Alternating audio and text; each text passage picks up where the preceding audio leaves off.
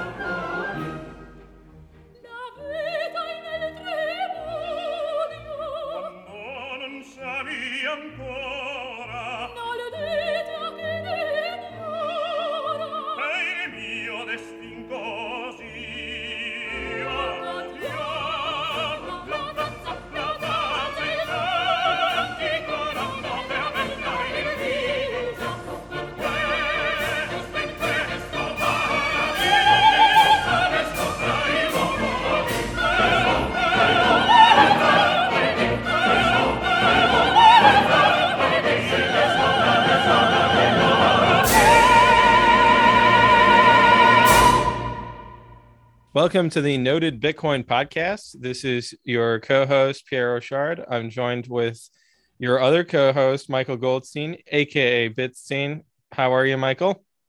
I'm doing well, especially now that I can deposit, Bitcoin on Kraken using Lightning. Absolutely. You can also withdraw Bitcoin using Lightning. So very exciting to have the mighty Kraken on the network. And we're joined today with CK from Bitcoin Magazine. CK, how are you? What is up, y'all? Happy to be here. One of my favorite podcasts. So I'm happy to be a part of the reopening, if you will. It's our annual 2024 episode now. Yes, correct. We're living very far in the future. And tell us, CK, what does Bitcoin look like in 2024? Hyper Bitcoinized. So it has gone past all of our expectations, I think, except for maybe Bitstein's. I don't know. I've been the moderate one of the two of us. Pierre is like 100%. I'm 99.99999%. Any day now. Yes, any day now. I've been saying that for too many years, though. So do you prefer from Bitcoin Magazine or from BTC Media? Because now it's an empire, it's a conglomerate. Oh man. So no, Bitcoin Magazine for sure. I'm actually trying to make BTC Media go away, and it's just BTC Inc. is like the parent company, and then all of the little Bitcoin babies underneath, which is Bitcoin Magazine, the conference, UTXO, and some new stuff, which we're going to be announcing at the conference, which is may or may not have already passed. I don't know.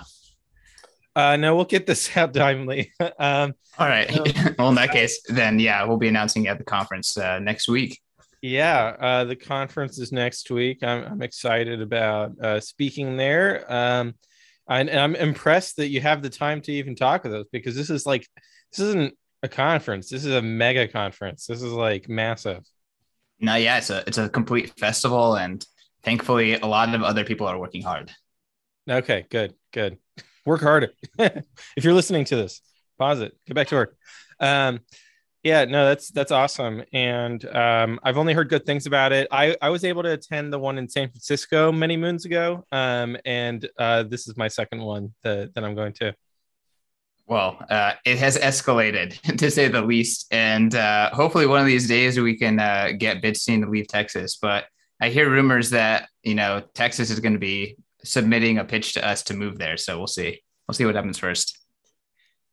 Yeah, I'll just have you guys come here.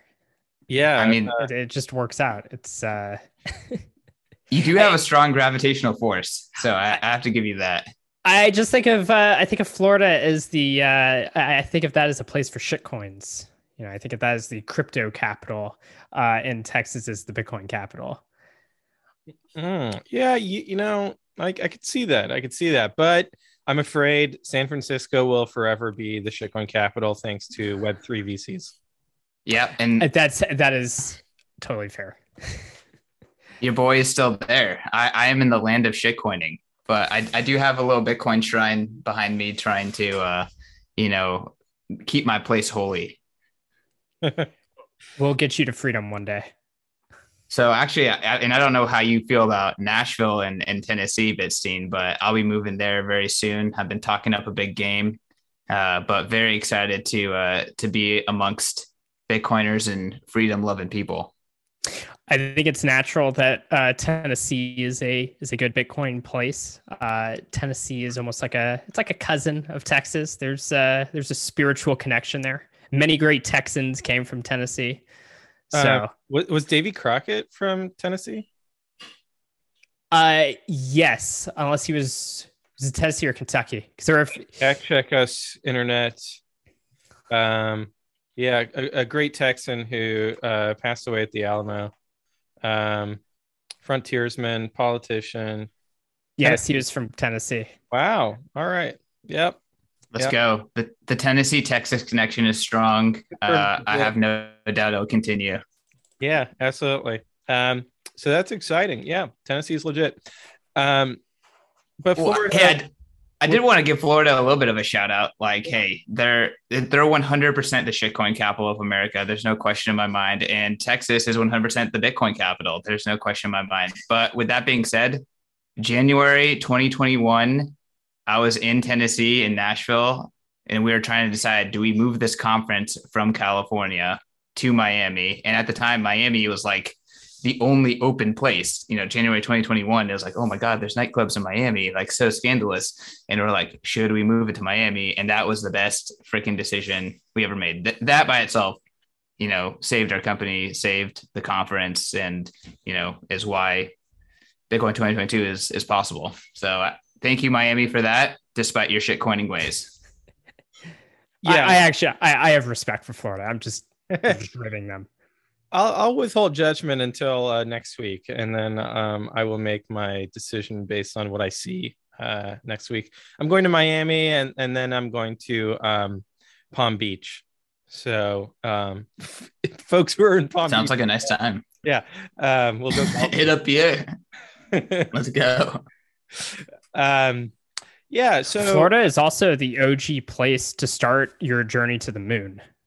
That's right. It's true. And it works with Texas. It's there's that beautiful synergy happening here. Houston Mission Control.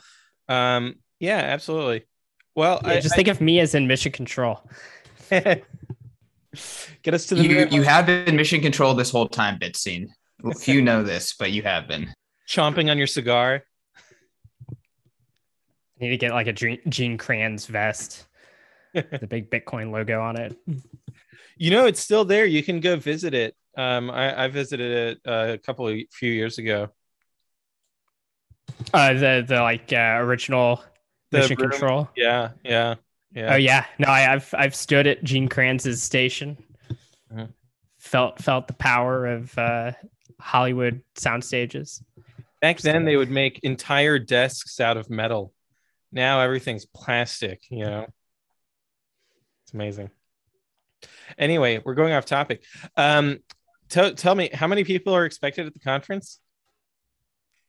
So the official numbers are going to be coming in the lower end of 20,000. But, if things continue to escalate from where we are right now, we could hit 25,000, which is short of the David Bailey Boltard number of 35,000 attendees that he was advertising at the beginning when we first announced the event. But still the biggest Bitcoin event ever, biggest crypto in quotes event ever. Just to expand to that category as well, we're still number one. And yeah, I mean, I think last year, Bitcoin 2021 was 12,500 people. In Bitcoin 2019, which you were at, Pierre, was 1,900 people. So a lot of growth. And honestly, like, I think that it's really a physical instantiation of like Bitcoin's growth. Like, we literally could not have had 20,000 people in Miami, and we weren't even conceiving of it. But Bitcoin has grown a lot since 2019. Yeah, absolutely. I think that you would have hit the Boltard number if Bitcoin hit its Boltard number, right? Like, we're still here in these measly 5 digits. So 6 digits, you guys might hit 6 digits too. Yeah, I mean, we were definitely planning for 6K or 6-figure Bitcoin for at least 100K Bitcoin, and that did not happen. But the Bitcoin community is still amazing progress for the Bitcoin ecosystem. And, I'm okay with the 2X on last year's event. Next year's event, we'll see. We'll see if we go into a bear market or if the cycle is broken, all the narratives these days. I think this conference is going to kick off the next leg of the upward move. I think that we're going to be able to recruit lots of people into the pyramid scheme, into the Ponzi on the ground floor. They're going to drink the Kool-Aid, join the cult. And it's going to bring in lots of buyer interest. I mean, just the excitement alone about what might be announced at the conference. I feel like that's going to be that's the real thing about the conference. I won't be at this year's, but I'm still like, what is Jack Mallers presenting? What is Nayib Bukele going to throw at us? Hopefully not martial law, but hopefully something better than that. But yeah, I mean, lots of exciting things. Is there anything about that you can at least give us a good feel for how excited we should be going into it? Oh man. So I go on a lot of these podcasts, so they purposely don't tell me any of that stuff just because I can't keep my lips shut. But I mean, like, you just got to look at the lineup and know it's going to be amazing. Bitstein, I know you're not going to be there, and that, you're holding it down in Texas, which is admirable. But we have a live stream, so you're going to be able to catch all those big moments. And we're actually, it's really sick what we're going to have at the live stream is where we took a lot of inspiration from like College Game Day or the Olympics, heaven forbid, but they did something nice, which is they have like that studio setup where like, you go see someone snowboarding, and then, that's over, and then they cut to the studio and they talk about it, and then they go to the people doing the luge or whatever. So we're going to have something exactly like that, but completely Bitcoinified at the conference. And that's what people are going to watch at the live stream. So what it's going to be is like main stage content, instead of like just, showing intermission or something like that, or when there's like pauses. It's actually going to cut to the news desk. And then there's going to be people talking about the content and getting you ready for the next piece of content. So I'm really excited for that production. And we're trying to, make the remote experience to the event really, really incredible. So putting in a lot of work with the live stream, with our social media coverage, with our .com coverage, all that kind of good stuff.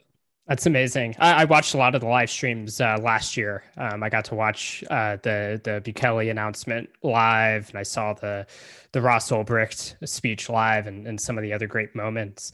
I think that's fantastic. Do you guys have an estimate of how many people are going to be tuning in online? Yeah, well, last year, I think we had over 400,000 people watch every single day, and we're at least trying to double it. So I'm calling 1 million a day, but we'll see what happens. Hopefully that's not too bold. But I mean, it's really turning into quite the spectacle. And in terms of like overall impressions for Bitcoin, it has to be through the roof. All the mainstream media is going to be there. Hopefully they won't be writing too many hit pieces against us this time around, but we still brought them. And, last year this was kind of like, mainstream news coverage. So hoping to, again, do that again. And yeah, like you said, Jack Mallers, Bukele, they're both going back to back on Thursday night or Thursday evening for the conference. And I know that they're going to be trying to one up each other. So that's going to be really exciting. But let me tell you, Kraken announced Lightning, right before the conference, but a lot of companies are they had beginning of April, marked on their calendar to work on new features, work on new partnerships. And they're really piling these announcements for the conference. So, there's going to just be a ton of stuff from all your favorite companies. And I can't wait. Really can't. Yeah, something I do want to correct you on, because you called them the mainstream media, and I need to correct you because Bitcoin Magazine is the mainstream media. We're the mainstream now. I think you guys have over 2 million followers on Twitter now. Washington Post has 19 million. Now, obviously, that's one order of magnitude bigger, but it's only one order of magnitude bigger. So, I think we shouldn't underestimate how much influence we have out there. And we should be proud of that and make the most of it. And the fact that you guys are coming up with this.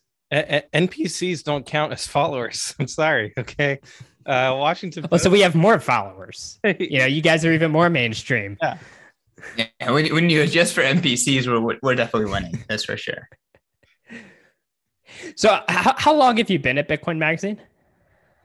So I guess I'll tell my Bitcoin story because I've never been on the show before. But I discovered Bitcoin, very late in the game, 2017. But I immediately was hooked. And it took about from I guess it was September 2017 is when I started paying attention. It was right after the Bcash fork, so I missed it. So that's the key is I got in right after the Bcash fork, so I didn't get the airdrop, and I missed out on that, which would have made me a true OG. But to my credit, and thankfully to folks like you and Ansel Lindner and Tone Bays, I kind of went from discovering crypto to Bitcoin only in 3 months. And then from there, I put in my 2 weeks, literally within 3 days of the 2017 top. I put in my 2 weeks before Christmas. And then if you look at the calendar, that's within 3 days of the 2017 top. So excellent timing by me. And then I went to the North American Bitcoin Conference, aka the North American Shitcoin Conference, and met Bryce Wells, who was the CRO of BTC Inc. at the time, and gave him my card. I said, "Sales San Francisco Bitcoin." He said, "Here, you got to give me a call. We got to talk to you. We need someone like you." And yeah, 2 weeks into February, I had a new job working at BTC Inc. I was doing conference sales, and from there, was podcasting on my own, doing POV crypto with the famous David Hoffman from Bankless these days. And from there, just kept hustling at Bitcoin Magazine, hustling on the Bitcoin game. And there was an opportunity in 2020 when we had to cancel our conference, and the company was in disarray for me to move over to content. And from there, just made a ton of content and found myself at the top. So here I am, managing director of Bitcoin Magazine, work with the likes of Pete Rizzo and Mike Germano, who are incredible, media talents and Bitcoiners, and just a bunch of savage Bitcoiners. It's a lot of fun.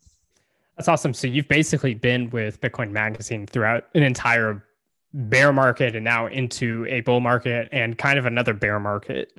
Yep. And I imagine bear market, Michael. What are you talking? What is that? Yeah, this is the beginning of the next leg up. Come on. Pierre already told us anything really, if you think about anything less than 10 million is a bear market. This is a correction. This is a dip. Yeah. Anyway, you've been through this, and I imagine Bitcoin Magazine itself. I've watched it over the years. It's kind of ebbed and flowed and stuff, and there's just been like tremendous growth. And like, what has that been like to be a part of like an actual burgeoning media empire? I mean, man, there was some dark ass days back there. So I think it was like summer of 2020, like July 2020. I think we published like 8 articles total. So it's not a lot of articles. So that was a pretty dark time in terms of ebbs and flows. But honestly, like it's been an amazing and wild ride. And, the cool thing is that, yes, we may not have what the mainstream media has, have this professional reporting or all this kind of stuff that even like the likes of CoinDesk or Cointelegraph kind of try to mimic. We just took it as like a Bitcoin native, the Bitcoin native route. So, to kind of bootstrap Bitcoin Magazine, let's just call it Bitcoin Magazine 2.0, which really got started September of 2020 when I took over. We bootstrapped it by being like, wow, there's a bunch of Bitcoiners publishing on Medium. Like they should be publishing on Bitcoin Magazine. So, we just made an effort to like start, creating a platform and servicing Bitcoiners. From there, as we started picking up traction, it's like, all right, well, we need to start bringing on some writers. We need to start bringing on some social media people. Like, we could go out and, try to hire industry folk, people who graduated with journalism degrees. Now, completely skipped that. And like, let's just lean into Bitcoiners and hired, people who were on Twitter pretty much. And I make a joke that our hiring pipeline is either from Twitter or Alabama, which is University of Alabama, is where David Bailey went to school. And we actually have a really nice pipeline of talent that comes from Alabama's honor program, which is where David came from. So the likes of like David Zell and Brandon Green came from Alabama's honors program. But we, outside of Alabama, we recruit heavily Bitcoiners on Twitter. And it's been very unconventional, Bitstein. Let me just say it. So like, I'm a sales guy. I have no media experience other than podcasting on my own. And I would say that a lot of what we're doing is just is kind of just trying to be authentic to Bitcoin and kind of, bootstrapping around Bitcoiners. So it's been chaotic. It's been fun. It's been unconventional. But it's really awesome to kind of like think about, wow, how much we're paying per article compared to like someone like CoinDesk. And then like what's the value? What's the ROI? What's the readership, like the value of the audience and the readership and the caliber of the people on the other end of it. And it's like a night and day difference. And, the difference between us and, kind of the other media is just like, we are all Bitcoiners and we're like interested in Bitcoin. And it's really kind of awesome to be in an organization like that.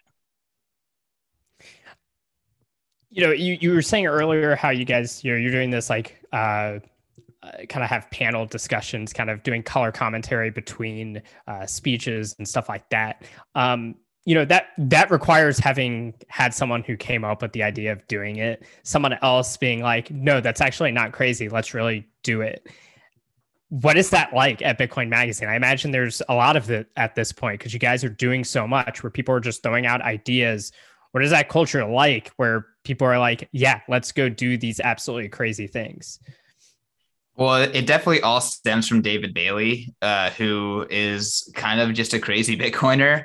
But he was the first person who was like, let's make Bitcoin fun. Let's make Bitcoin cool. Let's bring celebrities into the mix. And he's the person who like even thought of like, let's have a Bitcoin conference that's not like technical or not nerdy. Like, let's try to like make this cultural. So it definitely all starts with David Bailey at Bitcoin 2019, Pierre. I swear to you, David Bailey was obsessed with just getting a dunk tank and having some sort of lightning enabled way to put like Bitcoiners on there, and then people remotely dunk them by sending lightning sats. And like, we were just like, dude, it's not going to happen. Like, there's so many other bigger fish to fry at this event. Like, there's just like, it's chaos. Like when you're at the event, especially when you're trying to put it on. But he was just trying to get a dunk tank there. So it stems from David. David's always trying to do bigger, better, crazier stuff. And then we brought on this guy, Mike Germano. So Mike, he was the chief digital officer at Vice. Pretty much when Vice was good, he was pushing it forward.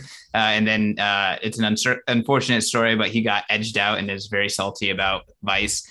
But the guy is an absolute legend, was part of Rick and Morty. A lot of people are huge fans of Some Good News, which is a show that came out during the pandemic with Jim from the Office. I can never remember his real name, but he does this show called Some Good News, and Mike produced it. So like this guy Mike is like an effing legend, and because of the Vice experience, he got burned financially because of them, and he's an effing Bitcoiner because of that. So learned a tough lesson, is a hardcore Bitcoiner because of that, went down the rabbit hole, and now he's on the team. So between him and David Bailey, it's like kind of my job and Pete Rizzo's job to like okay, hold back, like let's keep this reasonable. So there's no shortage of crazy ideas, a lot of them really good, and usually if it passes the Rizzo test and then passes my test, it'll actually make it to execution. So are we getting a dunk tank in Miami? Still no dunk tank, but there is a Bitcoin bull. So there's a mechanical bull. There's a whole lot of other crazy stuff. Last year we had sumo wrestlers and a half pipe. So we're always trying to have some cool activations. Is it lightning powered? Everything is lightning powered. Everything's lightning powered. So thank you, Ibex. Amazing. Awesome. Fantastic. All right. Well, I don't know. Yeah, I'm sorry to tell you this. We were lightning powered before Kraken. So I mean, I'm not offended by that. I'm very happy to have everyone join the network, at their own speed, right? Everyone gets on Lightning when they deserve to get on Lightning. It's true. We're still very, very, very early. I see Lightning Network, like we always, from the inside, right? It feels like, oh, Lightning's been here since 2018. Everyone should have been on Lightning for the past 4 years. But it's still very early days, and I think that it's going to continue to dramatically improve and grow. Now, I will say though that to our listeners, if you happen to be on social media and you see somebody from an exchange or a service provider or a software provider who does not yet support Lightning, suggest it. Always provide constructive feedback to everyone in the ecosystem so that they understand what people are looking for. So if you see like Brian Armstrong tweeting, reply when lightning, so that we can move the space forward. So that's always positive and constructive. We know that you got a lot of that, Pierre. A lot of suggestions. Feedback is very good. It's very good. It's not good when people say bad things about Lightning, like I see XRP shills saying, Lightning's overrated, etc. That's not good feedback. Keep that out of my feed. But if you're, trying to push things forward, that is always welcome. Even when it feels uncomfortable, that's when it's most welcome, right? So do y'all want to talk about this Chris Larson clown from Ripple? Like, Chris. I want to zoom back to when you started the Nakamoto Institute. Did you think that, this deep into hyper Bitcoinization, that some dude from Ripple would be pulling some crap like this? I'm not surprised. It is amazing. Huh?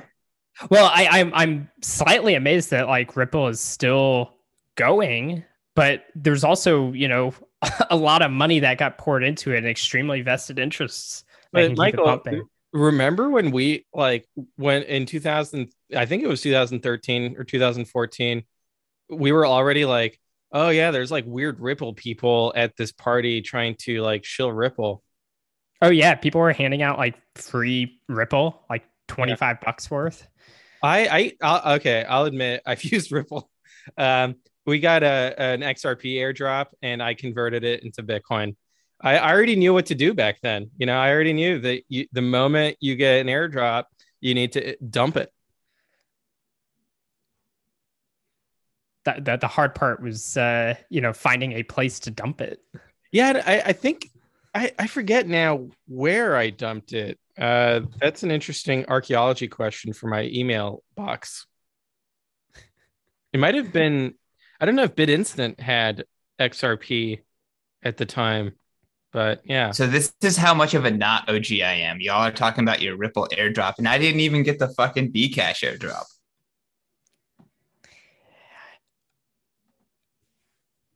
Yeah. Okay. So this is May of 2013. I'm in my email inbox here, but it might take me a while to actually track down where I sold it, because I have the email from the OpenCoin team saying that I've received their airdrop. Anyway, I'll track that down. It definitely, I think it undermines my credibility as a Bitcoin maximalist and exposes me as a hypocrite that I did this. But I was a poor college student. I was broke back then, so I'll defend myself, my honor. Pierre, you should have known better. I'm ashamed of you. Yeah, I'm gonna get canceled over this. I'm gonna get loved. Honestly, like that's what they do, is they just go back in your emails and then they find a sin and cancel you. So this is very much within the realm of canceling. Yeah. It just kept going though. But this survived somehow. Even in early 2013, there were Ripple shills around. I guess like I am somewhat surprised that it's managed to just continue going. There's also the big, Stellar forked off from Ripple. I think that was in 2015 or so, 2015. And I actually remember being at a South by Southwest event, and Jed McCaleb was on stage, and I didn't even have a badge. I just snuck in, and I got to ask a question during the Q&A on this panel, and I asked him about, like, Stellar had been completely wrecked by a consensus bug. And so I was able to get him to admit that Stellar was completely centralized at the moment. And then that was the final question that ended the event. So I got the last word in I guess he got the last word in, which was, yes, it's centralized. And yet it's still like continued on. People love their centralized shitcoins. That they do. And now Chris Larson, I don't know what his deal is, like, because in my mind, this would make sense if he had a chance of succeeding, but he doesn't. So, I mean, he must be mentally ill, like Craig Wright. And that's okay. He just needs to be like committed to an asylum or something. But then what's astonishing is the media going along with this. And of course, Greenpeace, that is broke. They're like, I think they're like $40 million in debt or something, and they're a financial disaster. They of course took the handout, took the silver coins. I don't know if I'm allowed to say that. And they took the green paper. Paper, yeah. I mean, I think that this is just part of fiat insanity. But like people like Paul Vigna from the Wall Street Journal, shout out to Paul. He was on a Wall Street Journal podcast saying like, oh, you know what? There's a handful of developers that if they change the code, Bitcoin could be proof of stake. And I would say, okay, Paul, he needs more education. He needs to learn more about the space, but he's been around for a long time. And I don't even see it as like, oh, this is problematic because he misunderstands Bitcoin. This is problematic because he is targeting volunteer open source contributors who could not actually force the Bitcoin network to change proof of stake to proof of stake. And he's putting maximum pressure on them to essentially destroy their reputations, trash the GitHub project, and drag them through the mud. Potentially get them arrested, right? Like, what if the government's like, hey, you developers, you didn't do this, and so now you're going to jail because you have committed climate change crimes. Well, that would effectively be no different than what Craig Wright and them are trying to do to the developers in the UK. That's absolutely correct. And so shame on Paul, shame on the Wall Street Journal. They really need to come out with a big correction and deeply apologize if they ever want to be forgiven by the Bitcoiners. Should also point out Paul Vigna, he's literally been covering Bitcoin since 2013. He wrote a book about it, right? The Age of Cryptocurrency. Yeah, he was actually at that South by event. I shook his hand there. I know that the listeners can't see the beautiful art behind me, but it says "No Coiner Tears," and Paul is the classic salty no coiner. And honestly, the hilarious thing is that all the people who hate Bitcoin for whatever reason they hate Bitcoin for, it's going to 180 on them, and then they're going to come begging Bitcoin for forgiveness. So we're already seeing this with the environmental hysterics who are realizing that there's no way to manage energy grids effectively without Bitcoin and proof of work. And that, hey, guess what? If you want to waste less, Bitcoin is maximum efficiency. They're already starting a 180, and we're going to see the real environmentalists loving Bitcoin very, very soon. Yeah, I don't. They're not gonna. They won't like. They're not gonna do any kind of reflection and say whether they were wrong, though. They're always going to pretend they were right. In fact, Paul Vigna, one day when he's finally he's having to, he might be begging Bitcoin Magazine to have a place to write. But when he's being positive about Bitcoin, he's going to remind everyone that, oh, well, I've been covering this since 2013. Yeah, and the way they usually position this kind of stuff is they say, you know what, the facts changed, and so I changed my mind. When that's the science changed. The facts were always the same. It's just that he was closing his ears, screaming la la la la la, while people were explaining the facts to him. And then, the moment that the tide reverses, then he's going to be like, oh, well, the new data came in, and I'm a reasonable person, and so I always, I listen to what the new data says, so I changed my mind. So I think about Bitcoin adoption, shitcoiner psychology, a lot. I think about these things a lot. Maybe an unhealthy amount, but I find it fun. Just because I feel like the majority of people are baseline shitcoiners when they enter into the space. So it's really the psychology of hyper Bitcoinization is what I'm thinking about. But I have a theory is that the most toxic, staunch, hardcore maximalists will be the people who adopt Bitcoin at the top of the S curve, at the other end of the S. That's going to be the equivalent of the conspiracy theorist, gold bugs of today. Is the people who just got their families got wrecked, they lost everything, they got scammed by every scam, including the CBDCs, which will barely ship, if at all, but they'll still find a way to get scammed by it. And when they eventually adopt Bitcoin, they're going to be protective. They're going to know the value of sats.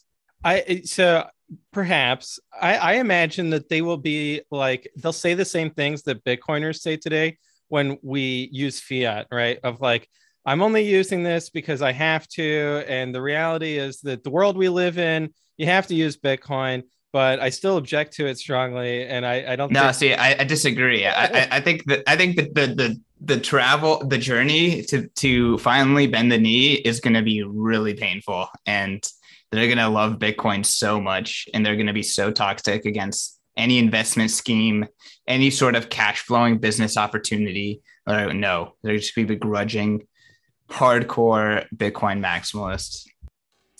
Well, I hope you're right. We've seen that pattern play out of people who did get scammed, who got burnt, who turn into toxic plebes. So I definitely think that there's that dynamic at play. Thinking about my own Bitcoin journey, I think when I went into it, I was a gold and silver bug. Silverbug because I didn't have any money, so I couldn't really afford any gold. But that's actually a real problem with metals. It's not a problem It's with not like Bitcoin. Yeah, you have to buy a whole coin. Yeah, stacks of $40,000 Bitcoin. But I remember that aside from the XRP pitch, there was also the Litecoin pitch, and they were like, "Oh, we're the silver to Bitcoin's gold." And the thing that I thought was interesting about Lightning, or sorry, not Lightning, Litecoin, they said, we got faster confirmations than Bitcoin does. And I was like, oh, okay. So then I did some research, and then I find out, well, technically, I mean, what matters is the probabilistic finality of it. And those are the same, per amount of time. But really, actually, Bitcoin is better because in the same amount of time, Bitcoin has more finality than Litecoin does. And after that, that turned me toxic, because I was like, okay, so this person put forth this argument, and they had no clue what they were talking about. And so now any argument that I hear from any of these, altcoiners, I'm going to just assume that they're wrong. I mean, unless, they really have strong facts behind them. And that heuristic has served me well. This was for many of the arguments they were making back then too. There were like a good handful of Litecoin arguments. There's one where it's like, well, we're using Scrypt, which is more, ASIC resistant, which is funny because when Litecoin actually first came out, Scrypt was the idea was that it was GPU resistant, but they quickly, gave up on that and moved to ASIC resistant. And I don't even know if that still holds true. I don't pay attention to it. No, there are definitely Litecoin ASICs, and now they're actually Dogecoin ASICs because Dogecoin is the superior network. That's funny. So yeah, there were all these different arguments, and I do agree. Like I think it was great that I got sort of exposed to Litecoin back then, because it inoculated me against more insidious shitcoin scams later on. So CK, how does Bitcoin Magazine and the conference manage to resist the pressure from the crypto people trying to insert themselves into the conference? I know that some of our listeners might actually say, hey, look, so-and-so is going to be at the conference. And so, so much for that resistance, Pierre. But I think generally, if my benchmark is CoinDesk Consensus Conference, you guys are like 98% Bitcoin, and they are 0%. I mean, literally 0%, right? Like, I remember I spoke there once about Lightning, so maybe they're 1% Bitcoin. But how do you resist the onslaught? I'll tell you guys the dirty details, but after I tell you, I want to get y'all's kind of impression of where this conference fits into like the ecosystem of conferences, because I feel like sometimes we get unfair flack from Bitcoiners. But with that being said, pretty much we have a couple of rules. First and foremost, if you created a competitor L1 money block token, like you are forbidden to speak, period. So like that's the first like part. So, some people like are mad about Mike Novogratz because he shitcoins. Well, he also Bitcoins a lot too. He happens to run a massive financial institution in the space that finances stuff, that mines a lot, that hires a lot of great people that Bitcoiners love, that are employed by him. So he also Bitcoins. He didn't break the L1 competitor to Bitcoin rule, so he's allowed to speak. But he does do some other non-Bitcoin activity, which in a free market is completely fine. Yeah. Sidebar on Mike, because I don't have any problem with what you just said about, okay, yeah, he's doing some shit coining. That's fine. Let's look the other way. I work at Kraken. That's okay. But what bothers me about Mike is that, and this is not even specific to him, because I hear Bitcoin maximalists commit the same treason as Mike does, which is Bitcoin is a great store of value, but it's not a good medium of exchange. And That's upsetting. Yeah, I agree. That I disagree with find that. far more objectionable than to him, pumping some random, low liquidity alt. Because he's Well, on television. get mad at Michael Saylor too, my friend. Get mad at Michael Saylor too, because he's committed the same. He's committed the same, heresy as well. But let me just say, we're not here. We're not here to pass the heresy test. Yeah, we're here to create a platform. But you are, and I'm happy. Yeah, please, name and shame, Pierre. Name and shame, but that's not what the conference is about. so you tried to whataboutism with Michael Saylor, but let me absolve Michael Saylor and let me defend his honor. He does tweet about Lightning. Okay, so that to me is redemptive. I have not seen Mike Novogratz yet, to my knowledge, promote Lightning or tweet about it. When he does that, I'll be on board. Anyway, sorry. I'm not here to defend any of our speakers or recommend any of our speakers. I'm just trying to tell you our policy. I'm walking through the purity test. I'm just showing people how they can pass the test. I'm teaching the test. Pierre, I am a disciple of you for sure. And you can be assured that I'm following it. Go Horvissing. Oh, well, failure of the purity test. Here's somewhere where, there's definitely egg on my face. So, at the beginning of this, I was making fun of Miami and talking about Texas being the Bitcoin capital of the world. Bringing up consensus made me realize the Bitcoin conference is in Miami. The consensus conference is in Austin. Yeah, shame. We need to do some kind of trade here. Yep. No, there's a mismatch. We're taking applications from cities. So Austin, we are open to the pitch. I guess what would be cool is if you guys did a smaller satellite side conference at the same time as consensus, and then it becomes huge and bigger than consensus and eclipses them. I think that would be awesome. I considered doing it myself, but then I realized that I already have a full-time job and I like spending time with my kids. But there's an excellent conference venue here, which is the Circuit of the Americas Formula One racetrack. I think that would be awesome. And I went go-karting there recently with my wife, Morgan. Shout out to Morgan. Shout out to Bitcoin for Advisors podcast, best podcast, second to Noted. And no, I'm kidding, Morgan. It's good. It's good. So definitely Noted is only second to the Bitcoin Advisor podcast. Yes, of course. Yes. I corrected you. No worries. Thank you.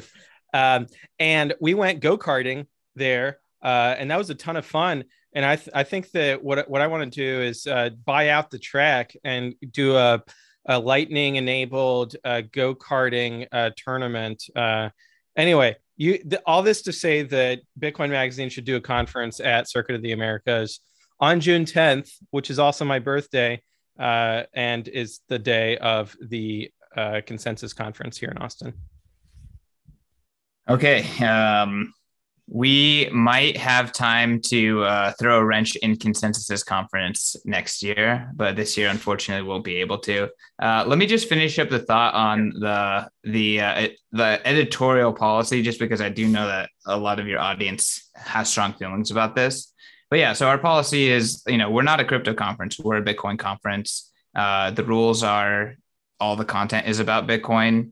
Everyone who's speaking has something to do with Bitcoin. Every company that's sponsored interacts with Bitcoin main chain. We don't force them to be a Bitcoin only company, but they can't, only interact with WBTC or, only interact with Coinbase Commerce. No, that doesn't count. You actually have to have Bitcoin as part of your product. So those are kind of our rules. And then when it comes to speaking, Pierre, I'm sure you've gotten emails from our speaking staff, but there's a nice, this is a Bitcoin conference. Please don't talk about other things. We're telling everyone the context, you don't go to an anime content or conference and then talk about football. So that's kind of how we view this thing. So we're trying to instruct people. And then compare and contrast to Consensus. I went to Consensus 2019 and there's Justin Sun imagery everywhere.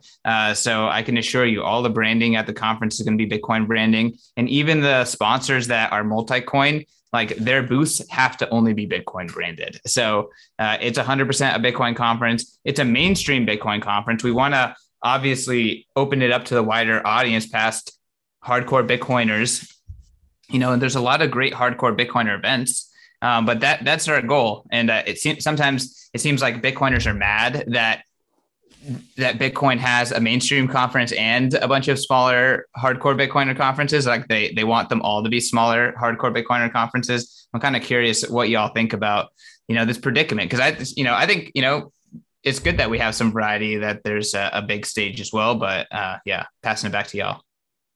I've never seen a speaker at your conference that I thought was like anathema and should not be speaking there.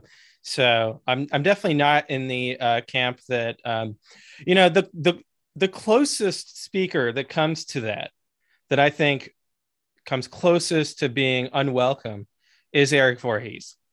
But even him, I'm okay with him speaking at a Bitcoin conference, even though I disagree with everything he says all the time. That's okay. But I find it impressive that you guys are able to, because like there's this temptation of, well, couldn't we have more attendees if we were more flexible? Couldn't we have more sponsorship money? Yeah, you get your bolt hard numbers if only you shitcoined. Yeah, but do you think maybe that's a false premise, right? That actually, because you're so focused, you're laser focused, that it actually helps the Bitcoin conference be socially scalable, as we say? I think that first of all, Bitcoin is the signal. Everything else is a bunch of noise just hovering around the signal. So it makes complete logical sense to call it the Bitcoin conference. Like 90% of normies, when they say Bitcoin, they mean crypto, and then they say crypto, they mean Bitcoin. So we're trying to appeal to the industry insiders and the hardcore Bitcoiners and the enthusiasts. They can see through the bullshit. And then in order of increasing the top of the funnel, branding it Bitcoin is better for that too. So, if we just zoom out to why is BTC Inc. a Bitcoin only company? Why is Bitcoin Magazine a Bitcoin only company? We made that commitment when we launched the conference in 2019.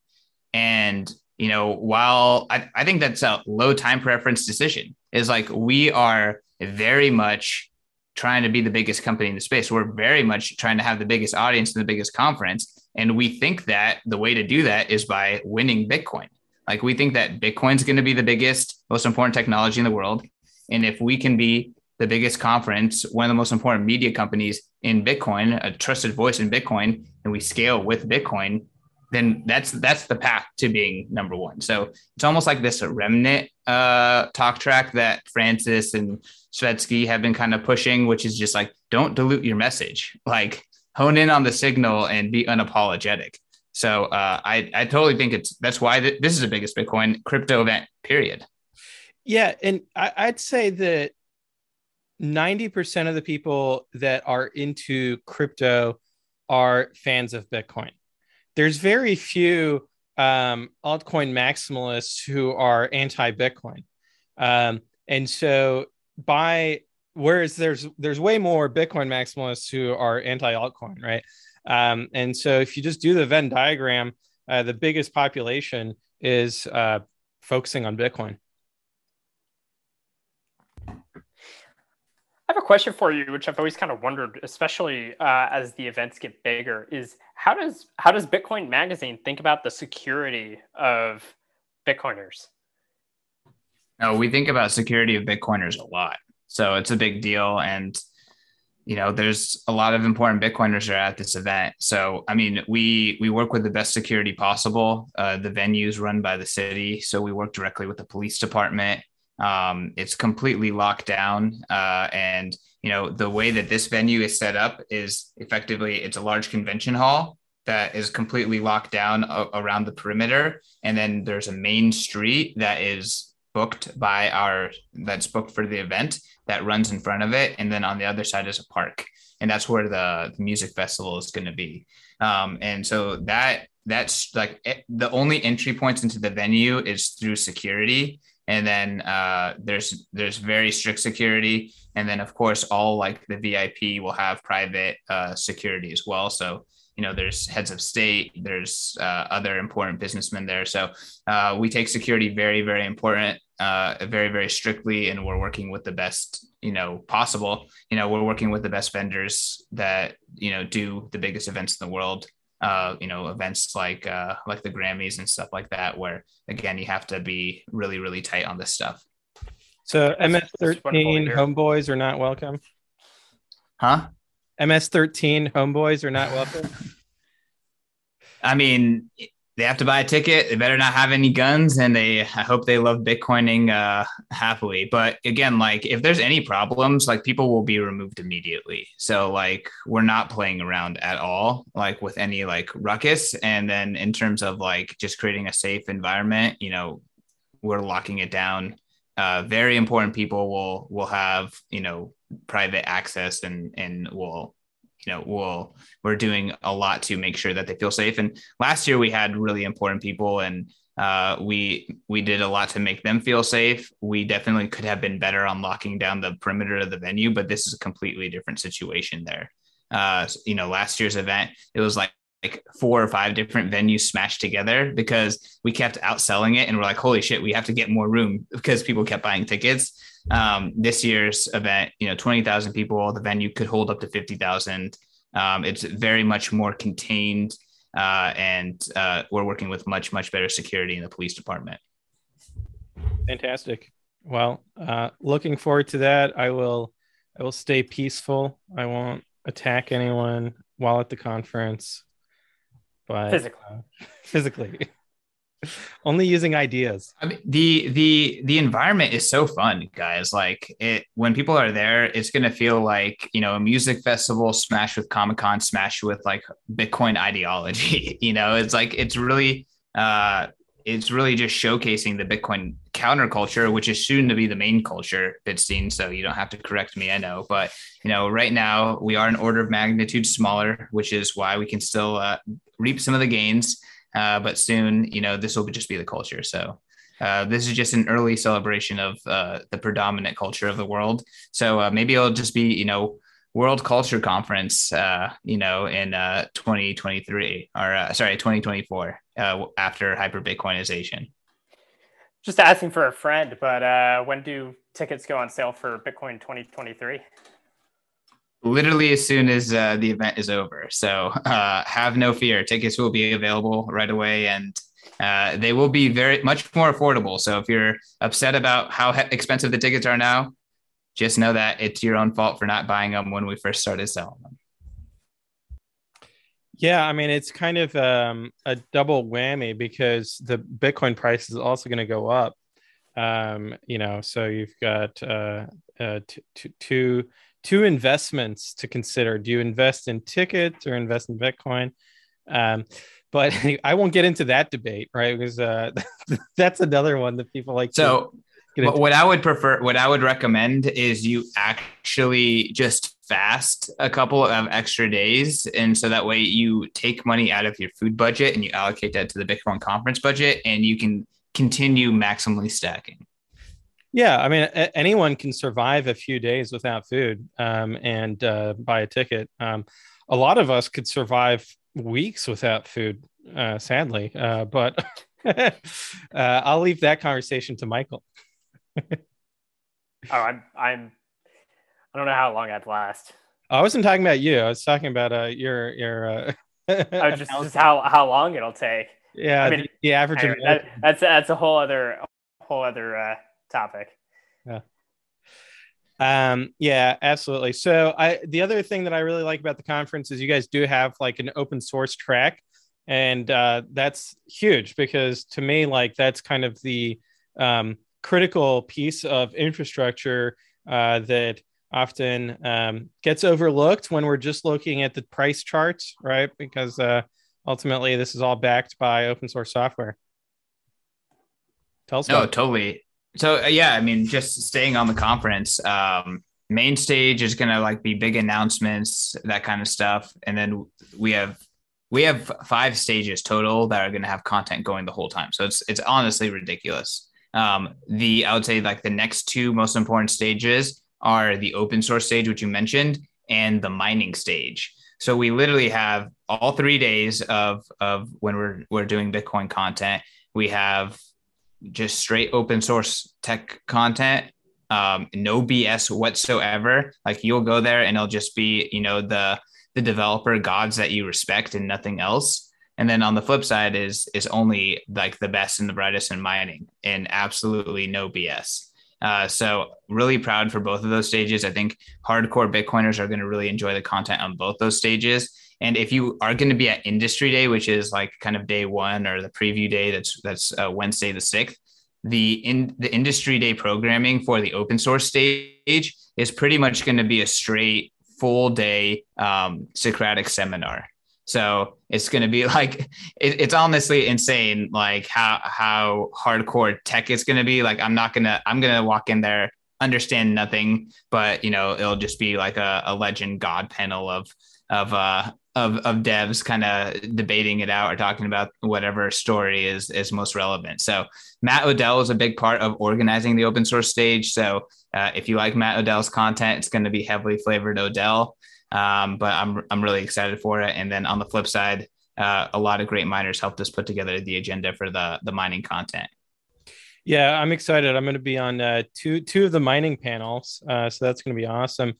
Now it's really like 3 conferences, right? It's a developer summit, the mining conference, and it's a Bitcoin culture conference.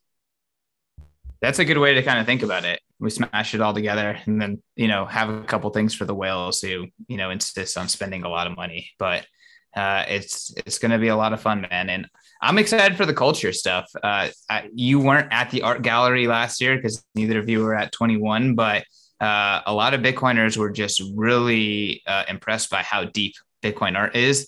And it's going to be even crazier this year. So the art gallery there is going to be something special too. And, the psychological human side of Bitcoin is so interesting. And then seeing it kind of, displayed in art form is it makes Bitcoin, again, it's more than just, a distributed ledger. It's just so much more than that. It's kind of hard to like conceptualize that if you are a newbie or something like that until you see, how deep Bitcoin art is, for example. Like actually changes lives. So I'm familiar with Brecky's Eye. I believe that will be at the conference. I'm pretty sure, yeah. But yeah, I'm excited to see all the other art pieces there.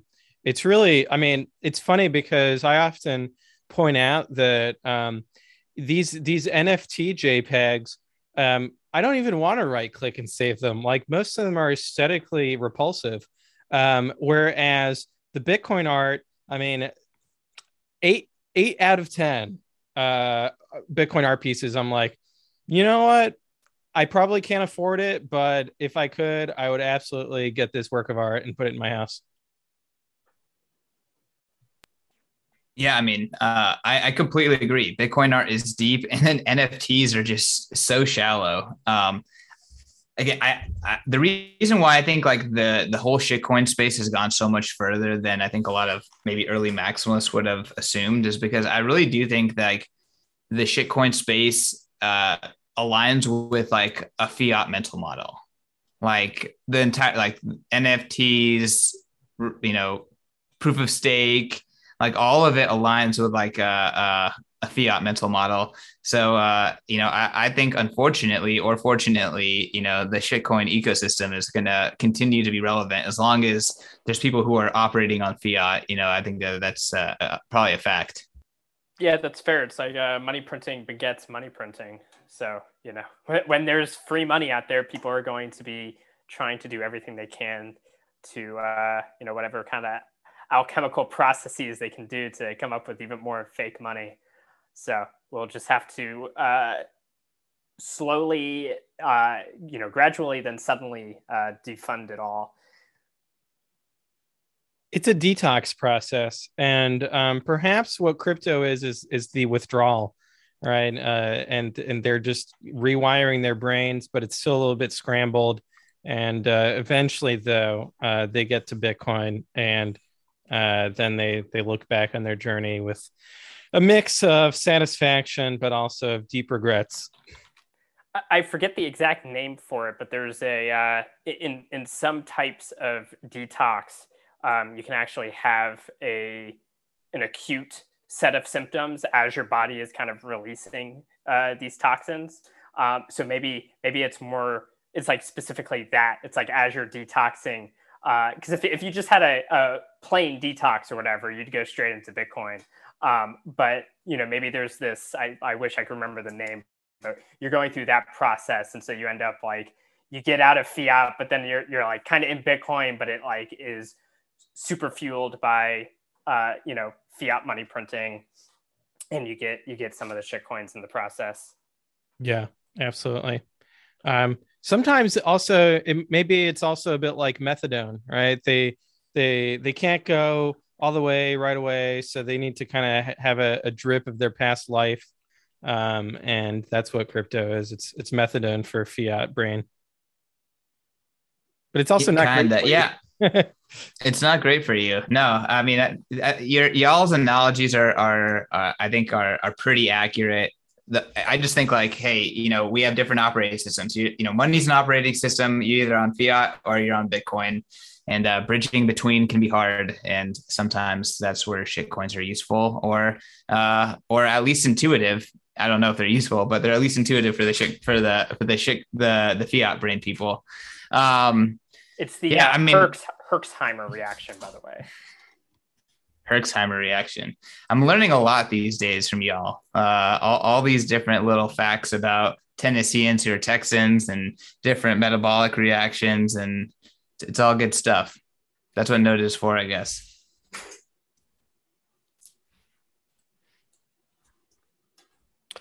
Absolutely. All right. I know that we're an hour deep into here.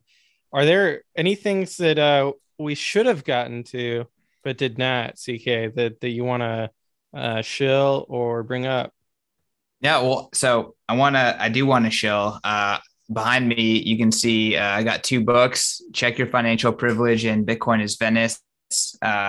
So Bitcoin Magazine, we're going into the book game, baby. So our first 2 books are with Alan Farrington and Alex Gladstein, and I'm very proud of the books. All of the funds from Bitcoin is Venice is going to HRF, and half of the funds from Check Your Financial Privilege are going to HRF, and more books to come. So trying to work with our legendary Bitcoin historians. We have multiple of them on staff. To see if we can have some historical Bitcoin books, but really proud of the book game. And Bitcoin Magazine just dropped the Moon Edition too. So our latest print magazine just dropped. So books, magazine, conference, that's what we're doing, and always Bitcoin only. Awesome. Fantastic. Will there be a book signing opportunity at the conference so I can get a signed copy? Oh, yes, you will. So we have what's called the Bitcoin Bazaar, which is kind of like the area for all of the mom and pop businesses to like be able to sell their wares for Lightning and Bitcoin. In that area, we have a dedicated booth just for book signing. So we actually have like 6 hours straight on both GA days for book signing, and every hour we have one of your favorite Bitcoin authors who is going to be signing, selling, giving away books. Amazing. Awesome. Well, I'm looking forward to reading these 2 books. I mean, I have too many Bitcoin books already, but one day I will read through them all, and maybe when I'm like retired. I thought you were retiring from Kraken already, so now you got plenty of time for the books, right? Yes, books and gardening. Tending to my garden. No, we've got more work to do at Kraken. Lots of Bitcoin things to build, right? Maybe I'll write a book as well. I don't know. Who knows, right? That'd be fun. Michael, do you want to write a book? I should probably write a book at some point. Yeah. People are always asking me to. Well, if y'all want a partner in writing a book, hit your boy up. All right. Will do. Will do. Thanks, CK, for coming on. We really appreciate it. And yeah, look forward to being there in person next week. We'll get this episode out soon so that people aren't like scratching their heads like, what do they mean next week? Like that's in the past. But yeah. If you already missed the conference, 100% of the on-stage content will be recorded and posted to Bitcoin Magazine YouTube. So have no fear. We got you regardless. Perfect. All right. Thanks, CK. Have a good one. All right. Thank you.